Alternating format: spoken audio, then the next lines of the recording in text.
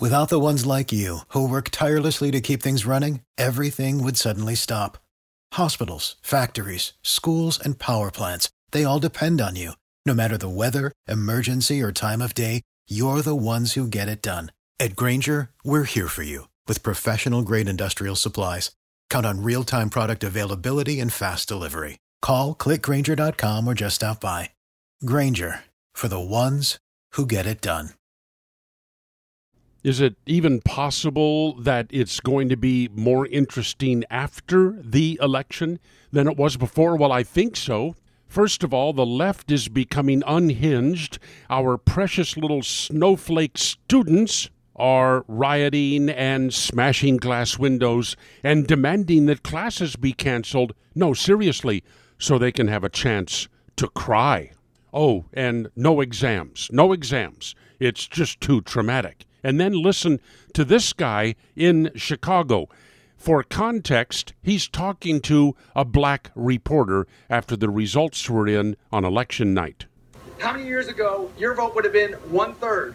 Guess what? Today it still is. Today, right now, it still is. So you don't feel like this was a fair election? Because it looks like Donald Trump won fair and square. How did he win fair and square? Hillary had more votes. More human beings voted for Hillary. This isn't fair.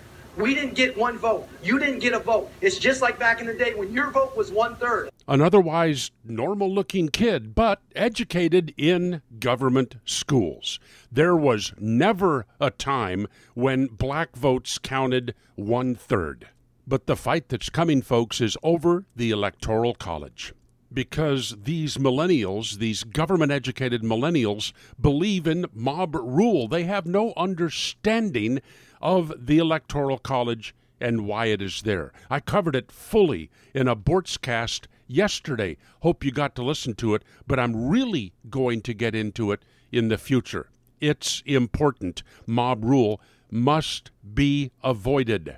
And a straight Democratic election without the Electoral College would be mob rule.